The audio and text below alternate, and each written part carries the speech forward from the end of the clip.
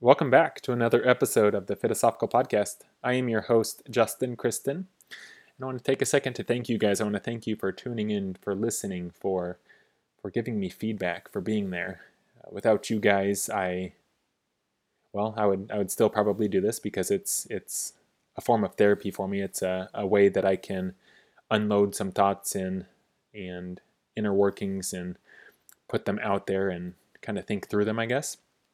So I do appreciate you guys tuning in and listening, and hopefully these podcasts helps at least one person out there and gives somebody the insight that they've been looking for in order to achieve not only their fitness goals, but any sort of goals in life, and helps them become the person or work towards becoming the person that they want to be. And with that being said, I want to touch on a subject that is not just diet and fitness related, but I will put a spin on it that's diet and fitness related, of course, but something that you can apply to multiple areas in your life. And that is when I was losing weight, when I was initially losing weight, that initial 50 to 60 pounds, people would ask me during that time frame, they would say, Justin, what are you doing? Because they would see the results, or they were seeing the results. They would just wonder, what are you doing? And I would tell them I'm running and I'm eating less. Now, truthfully, at that time, I didn't really know what I was doing. I mean, I knew what I was doing, but I didn't know why it was working per se. I knew that if I ate less and I ran, that combination, it was bound for success. Knowing what I know now, I know exactly how it happened and why it happened. But when people are asking me and reflecting back on it, I think they wanted me to tell them that I did this super simple thing, like I took a diet pill or I did this juice cleanse, and all of a sudden after a week or after a day I was 10, 15, 20 pounds less.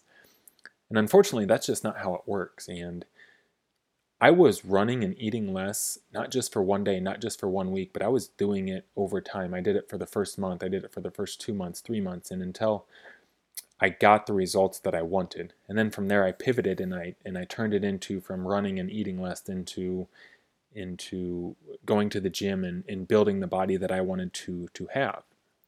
And that goes with a lot of things in life. You look at your career, you look at where you're at in life right now, and people see where you're at now, but they don't see the hard work that you put in to get there. And a lot of the times people, not a lot of people, but there are people out there that just want to skip the steps necessary for the success, and they just want to jump exactly into the final product. And I think it's lost upon us that it's not the end result that really brings us joy and happiness. It's the process of getting there. It's the process of me going for the runs. It's the process of me eating less and fighting through those mental demons and those urges that are telling me that I don't need to run or I don't need to exercise today, and working through that and conquering my own mind and showing myself that I can do it.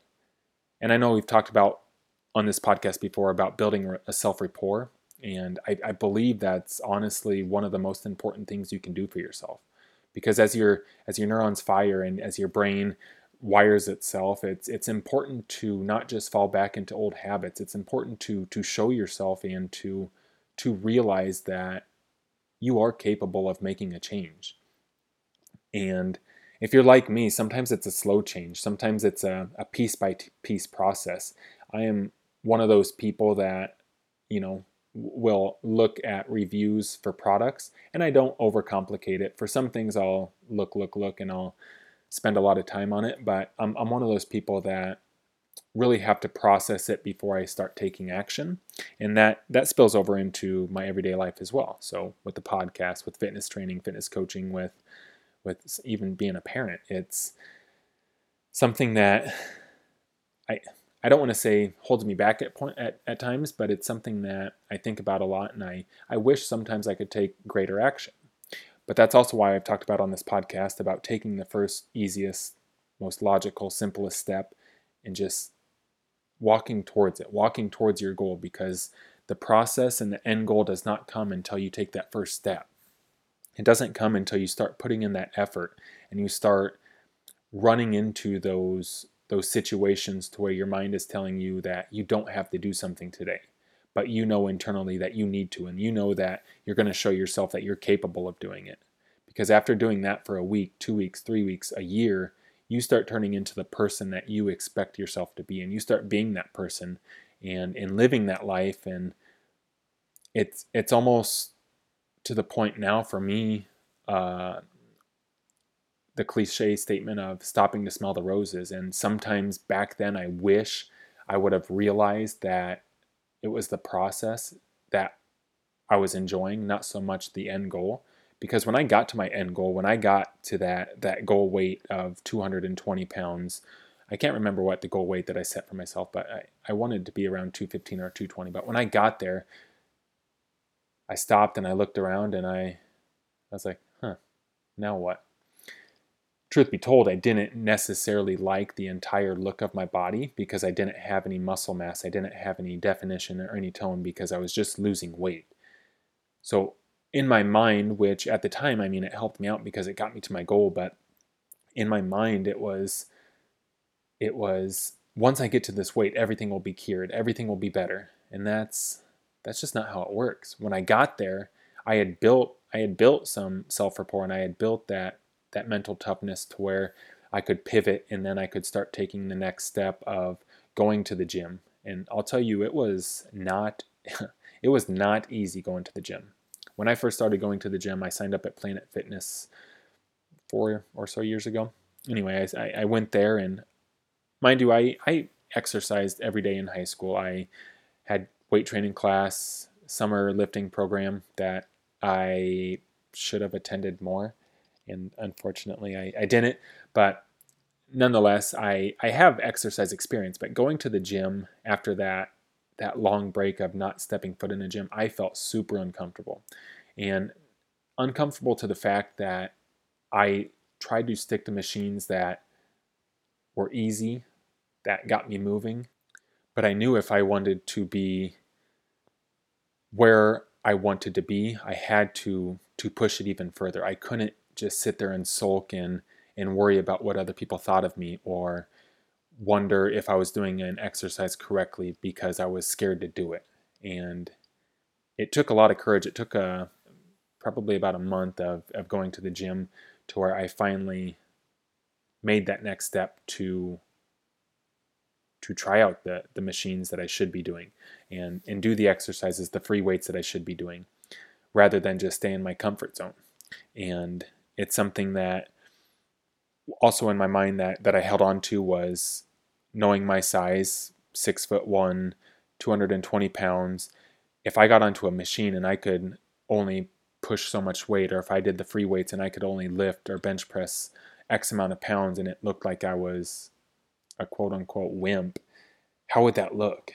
And well, it wasn't pretty to start.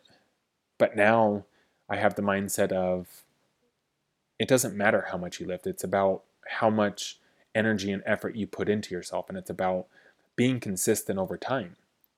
And it's not taking that diet pill or taking that juice cleanse. It's learning your body and understanding what it takes so you can teach yourself long term and not just look for that quick term fix.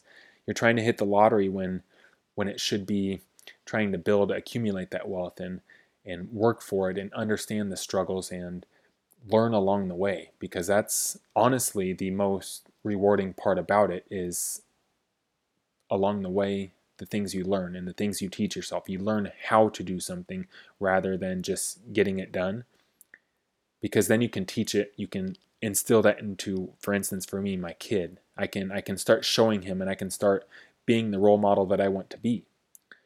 And like I said, it doesn't have to do with just fitness and health and dieting. It can be with work, it can be with parenting, it can be with trying to play a new sport or learn an instrument or being artistic. Whatever it is, it's understanding that at the beginning it's not going to be easy because it's something that you're not used to. And it's something that I wasn't used to. Running, eating less, heck, I remember there were some weekends where I would eat like 4 Snickers on a Sunday because I was watching NFL football. Yeah, it was crazy. And it wasn't easy for me. It wasn't. It became easier. And now it's a habit. Now it's something that I identify with. It's something that I love doing. I love the way it makes me feel, not just physically, but mentally. And it took time. It took time to get there. So I urge you to take that first step. I urge you to put yourself in that uncomfortable situation. I urge you to fall off your bike. I urge you to test the waters, to take the training wheels off and try riding down the sidewalk. Because if you were encouraging your kid or your friend to do something, why don't you encourage yourself to do that same thing?